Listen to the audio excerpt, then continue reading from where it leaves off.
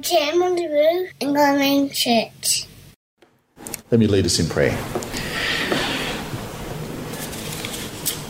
Loving Father, what a lofty subject it is to talk about marriage, and we thank you for your word that is so clear to us on this topic, and we pray that we would listen to your word tonight and be glad to listen and to obey. For we ask it in Jesus' name. Amen. Well, why does marriage matter?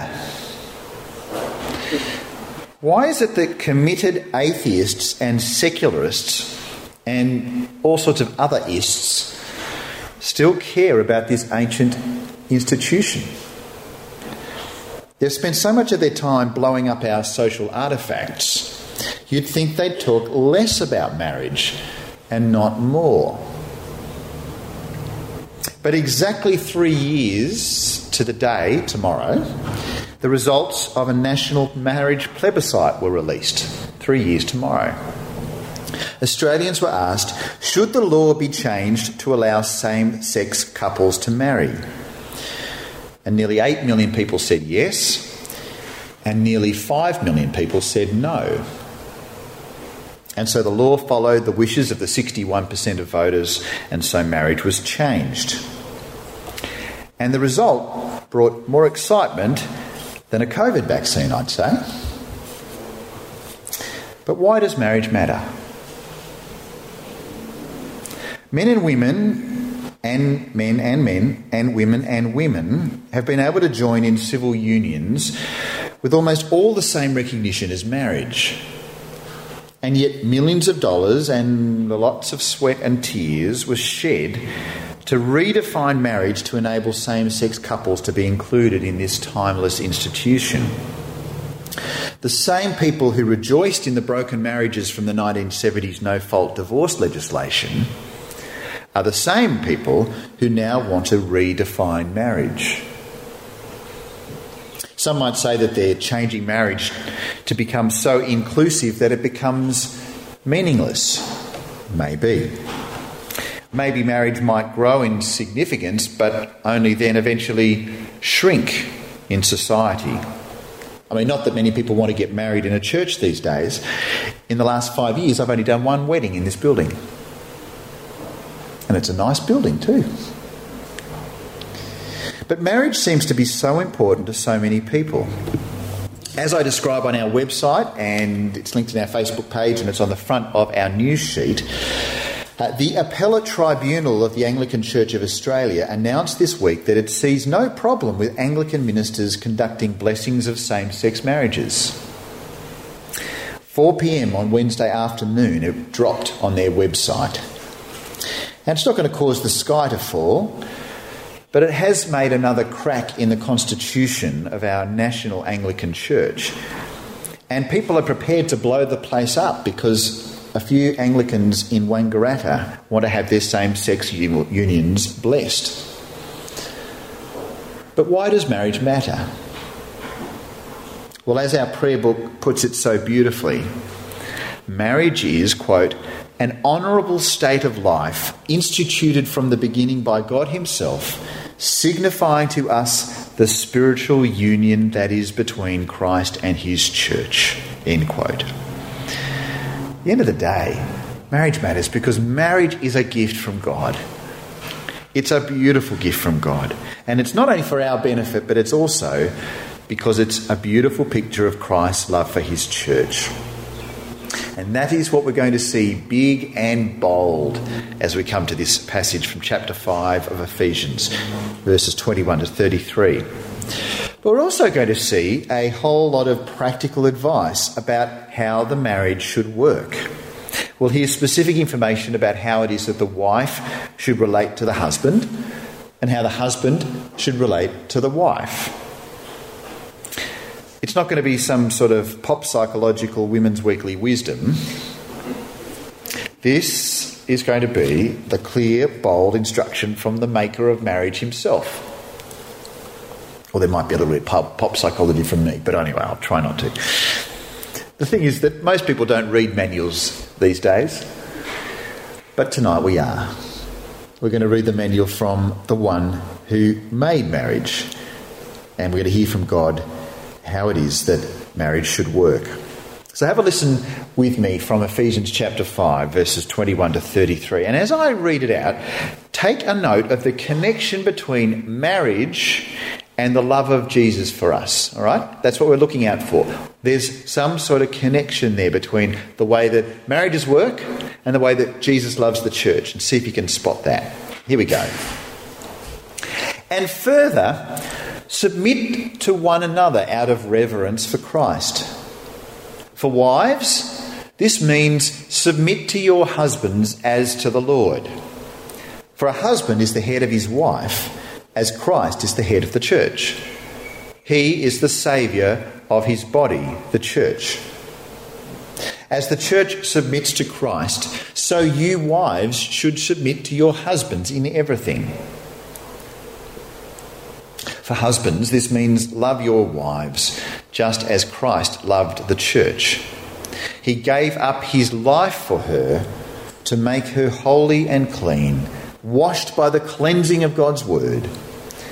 He did this to present her to himself as a glorious church without a spot or wrinkle or any other blemish. Instead, she will be holy and without fault. In the same way, husbands ought to love their wives as they love their own bodies. For a man who loves his wife actually shows love for himself. No one hates his own body, but feeds and cares for it, just as Christ cares for the church. And we are members of his body. As the scriptures say, a man leaves his father and mother and is joined to his wife, and the two are united into one. This is a great mystery, but it's an illustration of the way Christ and the church are one. So again, I say, each man must love his wife as he loves himself, and the wife must respect her husband. Friends, I reckon this is one of the most beautiful passages in the whole Bible. I reckon it is just beautiful.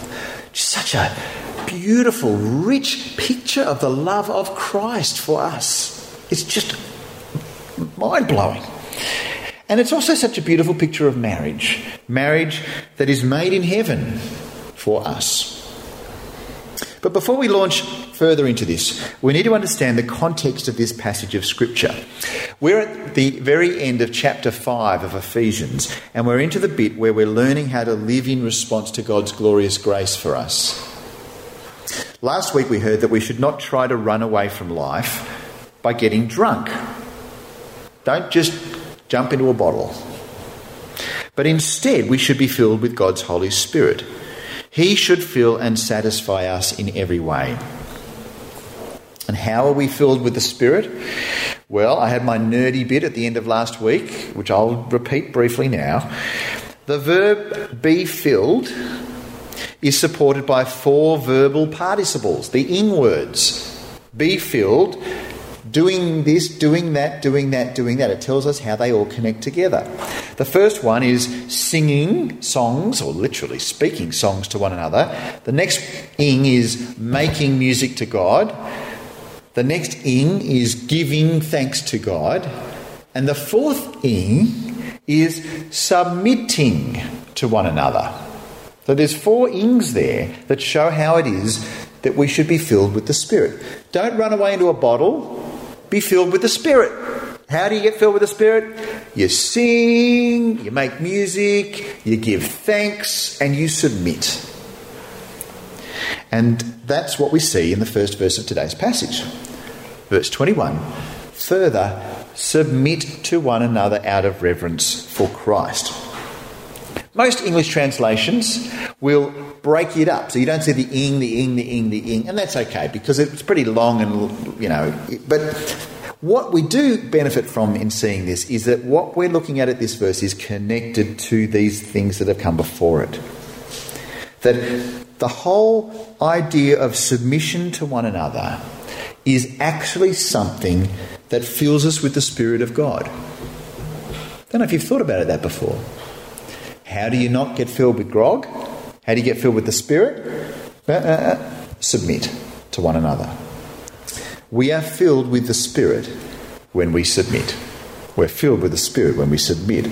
Submission is something that all Christians are to do as we respect and revere Christ Jesus. We submit to him and to each other because of what he's done for us by saving us. And that's how we're filled with the Spirit. But what exactly is submission, this word? And as we submit to one another, is it symmetrical? You know what I mean by symmetrical? Is it exactly the same for all humans in every situation? Well, there are two questions to look at. Let's jump into the first one first. What's submission? Well, it's about agreeing to follow the leadership of somebody else. Submission is agreeing to follow the leadership of someone else. So when my RFS pager goes off, here's my fiery illustration for today. When my RFS pager goes off, I may choose to jump in my car and submit to that call and head down to the RFS fire station, the Jamboree fire station. And when I get there, I then choose to submit to the crew leader or the deputy captain or the captain, and they tell me which truck to jump into and what I need to do. And as it's all happening and the adrenaline's rushing, I follow them and I don't say, but what? No, I just do what I'm told. And I willingly submit to them because I want to make sure that together as a team we're able to deal with the incident, you know, the motor vehicle accident or the fire or whatever it is, cat up a tree. We haven't had one of those for a while. But next Wednesday week, when we have a brigade members meeting, those same officers that I have submitted to when the siren goes off are the same people who will actually need to submit to me because I'm the brigade president. There you go. And so we'll have a meeting and I'll say, order, okay, next I call upon the captain. And she has to submit to me, willingly, you know. But otherwise, when a half an hour early, if the pager went off, I'd be submitting to her because that's the way things work well. We willingly do that. And all of us on the brigade are equal. We're all important the same. We've all got this role. We all get paid just as much money as each other. Nothing, which is great. We're happy with that. We are all equal, but at different ways and different times we submit to one another. And the same is true of the family. In the next few bits, we'll see how husbands and wives submit. And we'll see how fathers and children submit. And we'll see how masters and slaves submit. We are all equally valuable in God's sight. And because of what Christ has done for them, they choose to willingly submit to each other in different ways.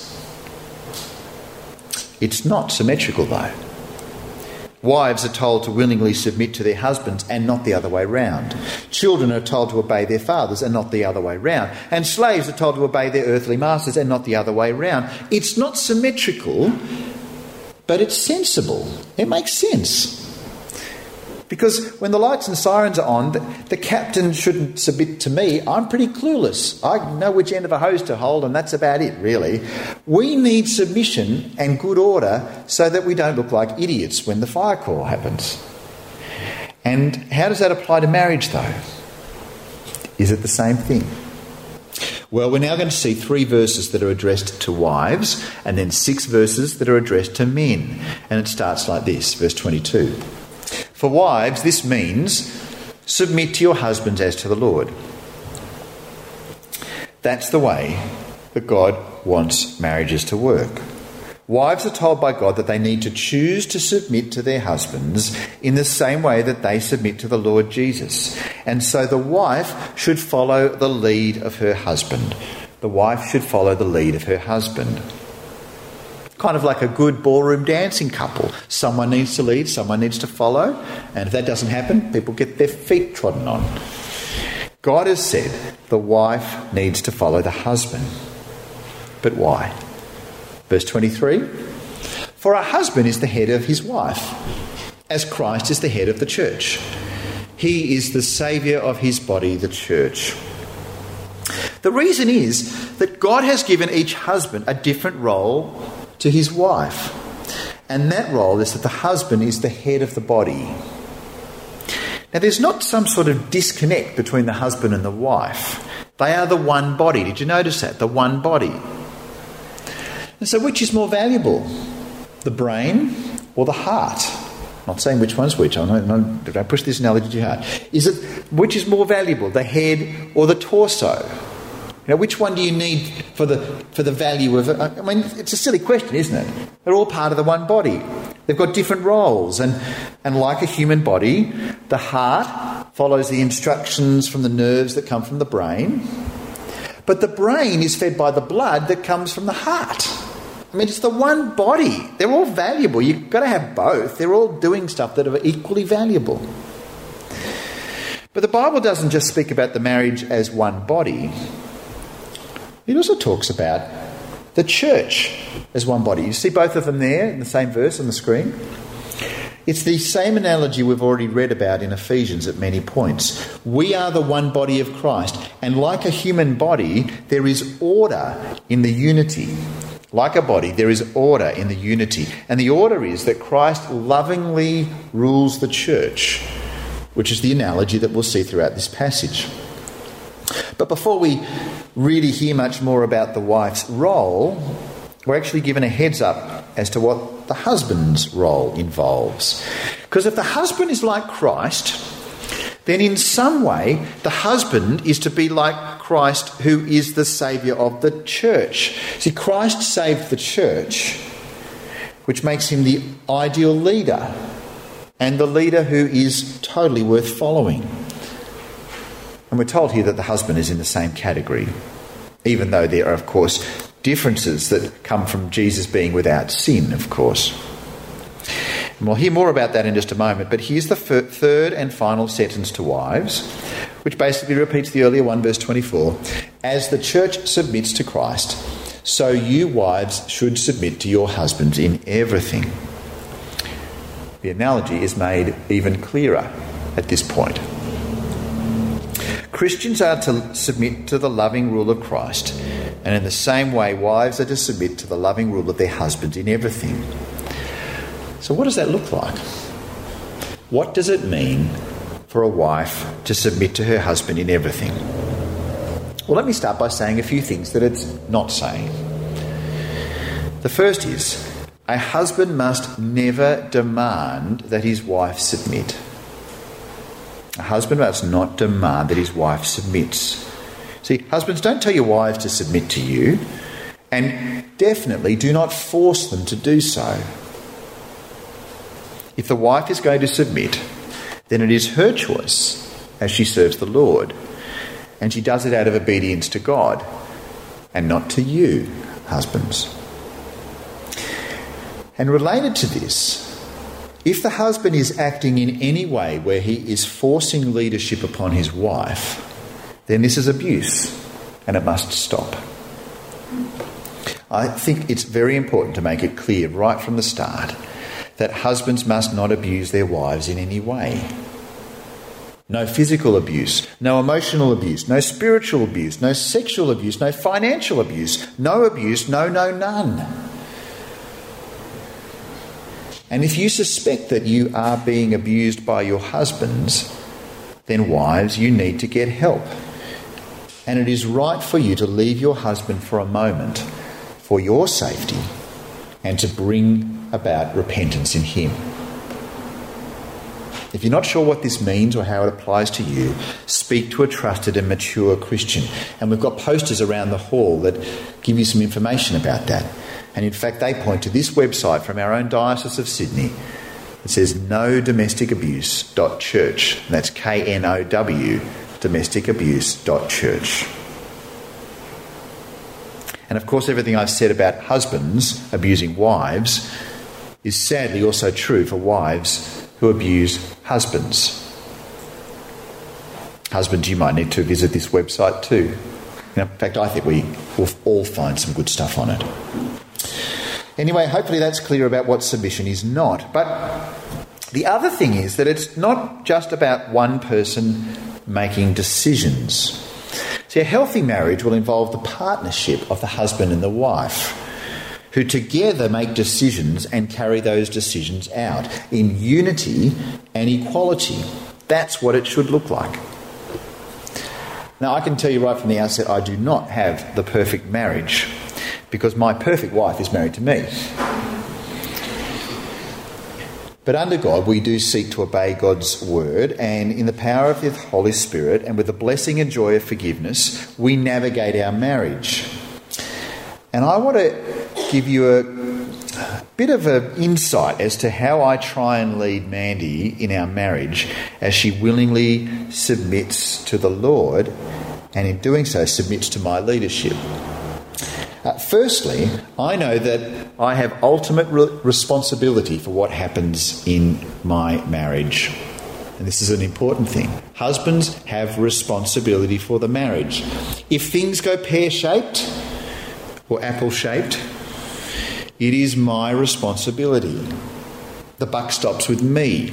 I must not be anything like the first Adam who, when asked about the fruit-eating incident, he says to God in a classy way, "Oh, it was the woman you gave me who gave me the fruit and I ate it."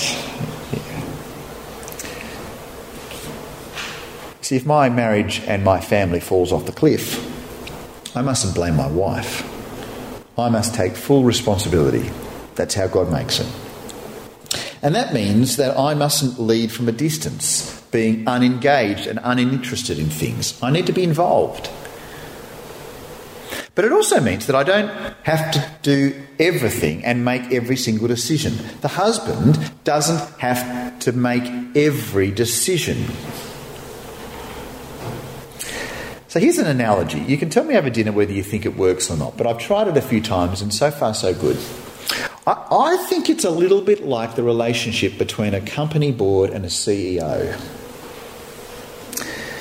It's not perfect, but let me see how it goes, right?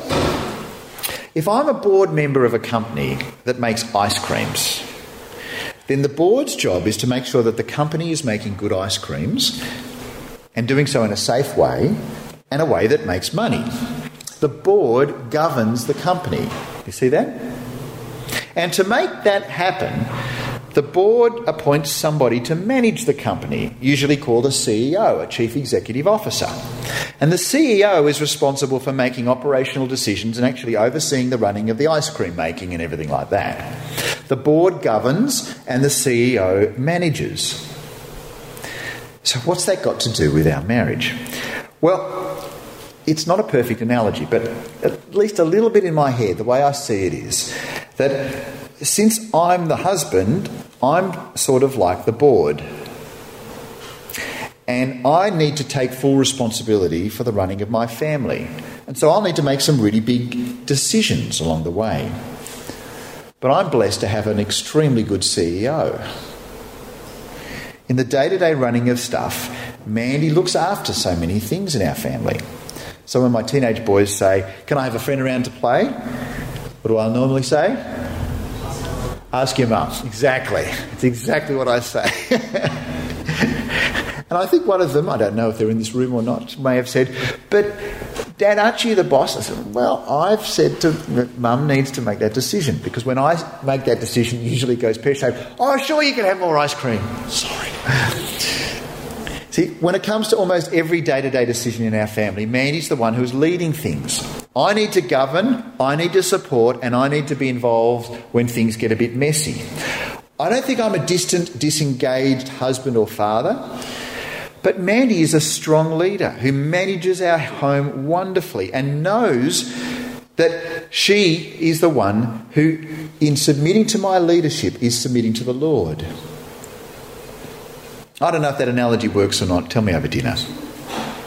But what should it be like for the husband in this relationship? Well, as the one to whom the wife submits, here's how the husband should lead. Verse 25. For husbands, this means love your wives just as Christ loved the church. He gave up his life for her. The wife submits to her husband and the husband loves his wife. Now this sounds pretty simple, doesn't it? What does it mean? Buy a few flowers each year, that'll be fine. And make sure you do it when it's not a special day, because you'll be expecting it on the birthday or the anniversary. So just a couple of other times, that'll work. There's your loving thing, and she'll submit to you and everything's fine. Except the loving that we're supposed to love our wives with, gentlemen, is the loving that was shown by Jesus for his church. which means that the husband's love needs to be total sacrifice. What did Christ do for the church, for Christians? He gave up his life for her. He died for her. He sacrificed himself for her. He killed off every desire out of perfect service to his bride, the church. And so, husbands, you're not obeying God's command about loving your wife unless you've killed off your own desires. I say to myself as well. We need to be living 100% for our wives. Because after Jesus, she is your number one in everything. Doesn't matter what you want to watch on TV or eat for lunch or visit on holidays or buy from the shops. From the day you say, I do, you cease to live for you. From the day you say, I do, you cease to live for you. It's all about her. Because that's the way that Jesus serves his church. And he served his church by dying for us. And it wasn't some sort of stupid macho sign of devotion like, I'll show you how much I love you. I'm going to go and jump off a cliff. Because that would be stupid. The only reason he died for his church is because his death was the most loving thing of all. His death did this, verse 26, to make her holy and clean, washed by the cleansing of God's word. It's kind of like a beautiful white linen cloth that has been bleached almost within an inch of its life, and it's so white. And someone picks it up, and they see a dirty window that's got grime on it. And they wipe the window. And they wipe and wipe and wipe and wipe and wipe. And the window is now spotless. And the cloth is covered in grime. That is why Christ died. And we are washed as we believe the word of God. We hear the word of God, and then when we truly believe it, we receive all of the benefits of the cross. And these are some of them. Verse 27. He did this to present her to himself as a glorious church without a spot or wrinkle or any other blemish. Instead, she will be holy and without fault. See, Christ's death, of which we receive the benefits by believing in his word, those benefits are that we have our sins washed away. We have a fresh start, a clean bill, a new life, all those things that stain us, all the sins, all the mess, all the hurt, all the guilt, washed away. That is what comes by believing the good news of Jesus. And it came at the cost of the groom. The husband died for his wife so she might be given life. And that, husbands, is our model. Verse 28.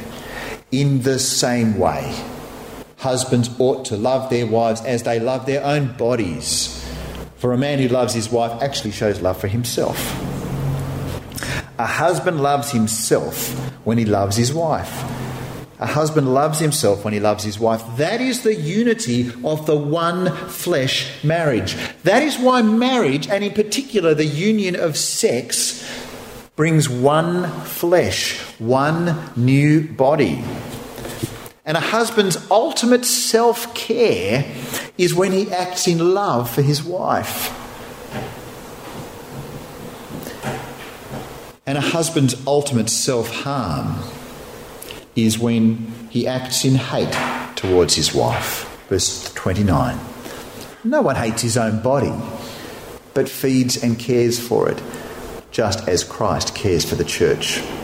And we are members of his body. In other words, a husband is to feed and care for his wife because in doing so, he feeds and cares for his own body. That's the connection between the husband and the wife. It's just like the connection between Christians and the church. Between Christians and Christ, rather. When the church hurts, Christ bleeds. And so it should be between the husband and wife. And that is why marriage is such a big thing. It's such a momentous occasion.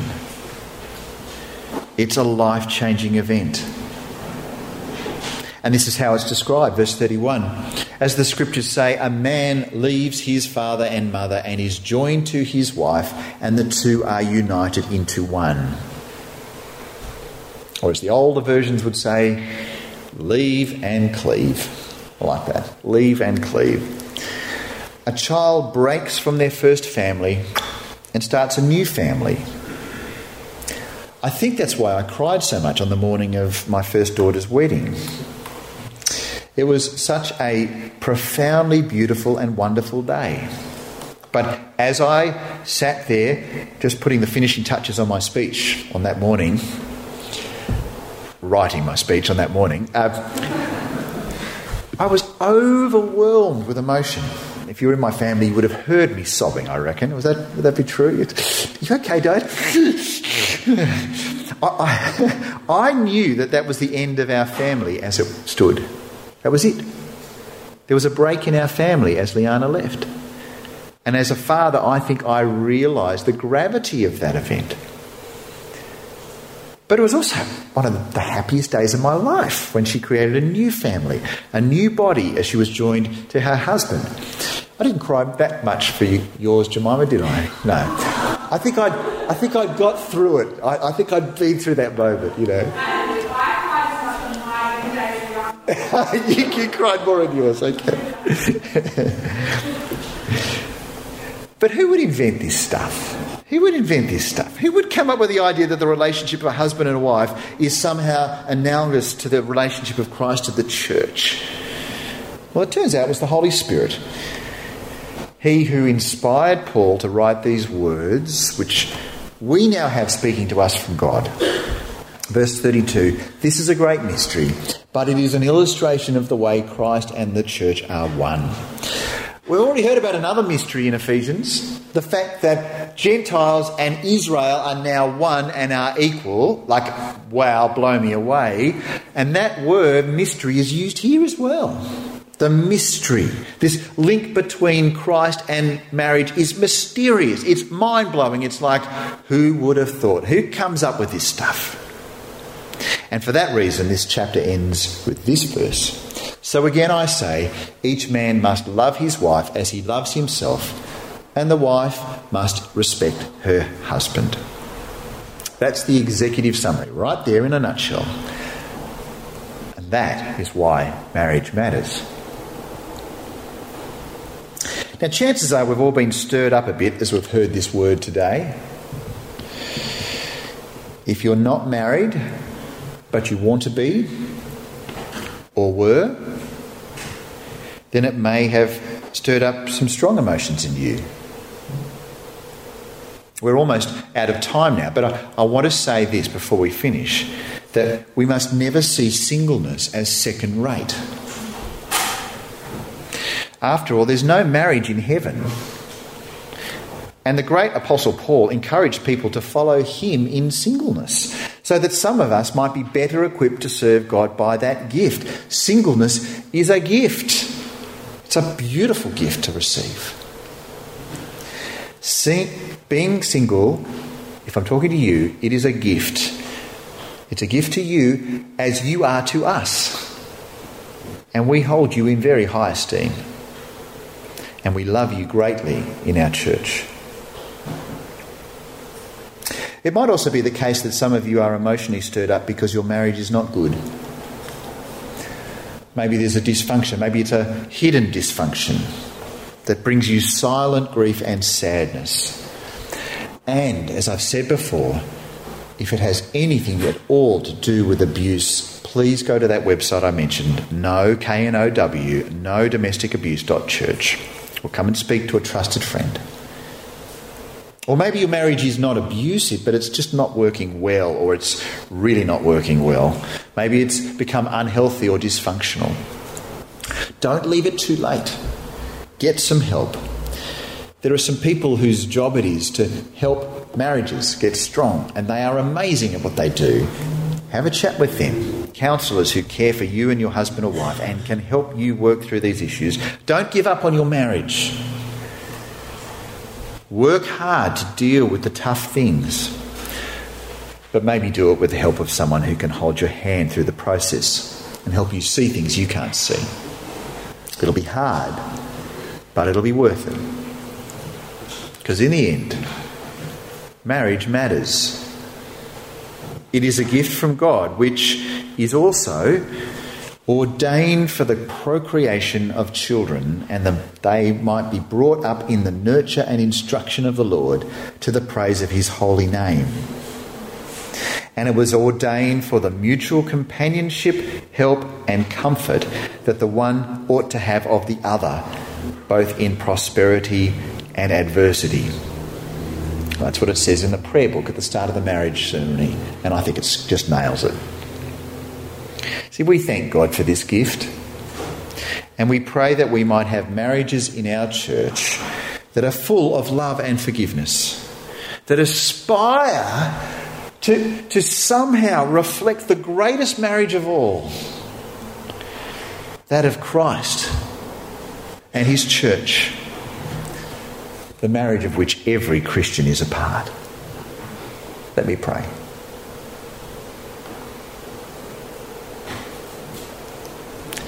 Lord, what a treat we have had tonight to see this glorious, mysterious, remarkable part of your scriptures.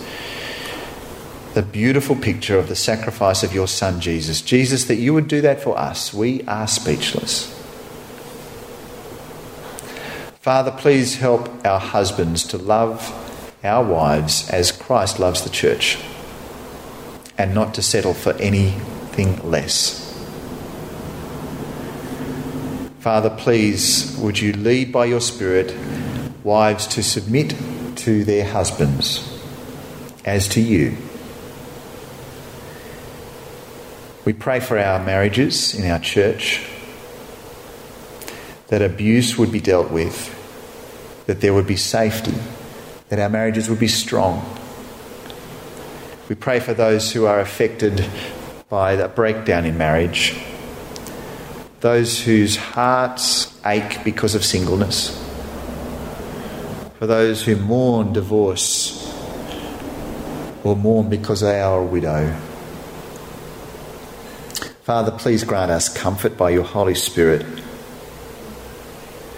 and help us to reflect on our place in the greatest marriage of all, that we, as the bride of Christ, have the greatest groom of all, the greatest husband who loves us and gave himself for us. May he be our model. May he be the one we come to for forgiveness. May he be the one who leads us. We pray in Jesus' name. Amen.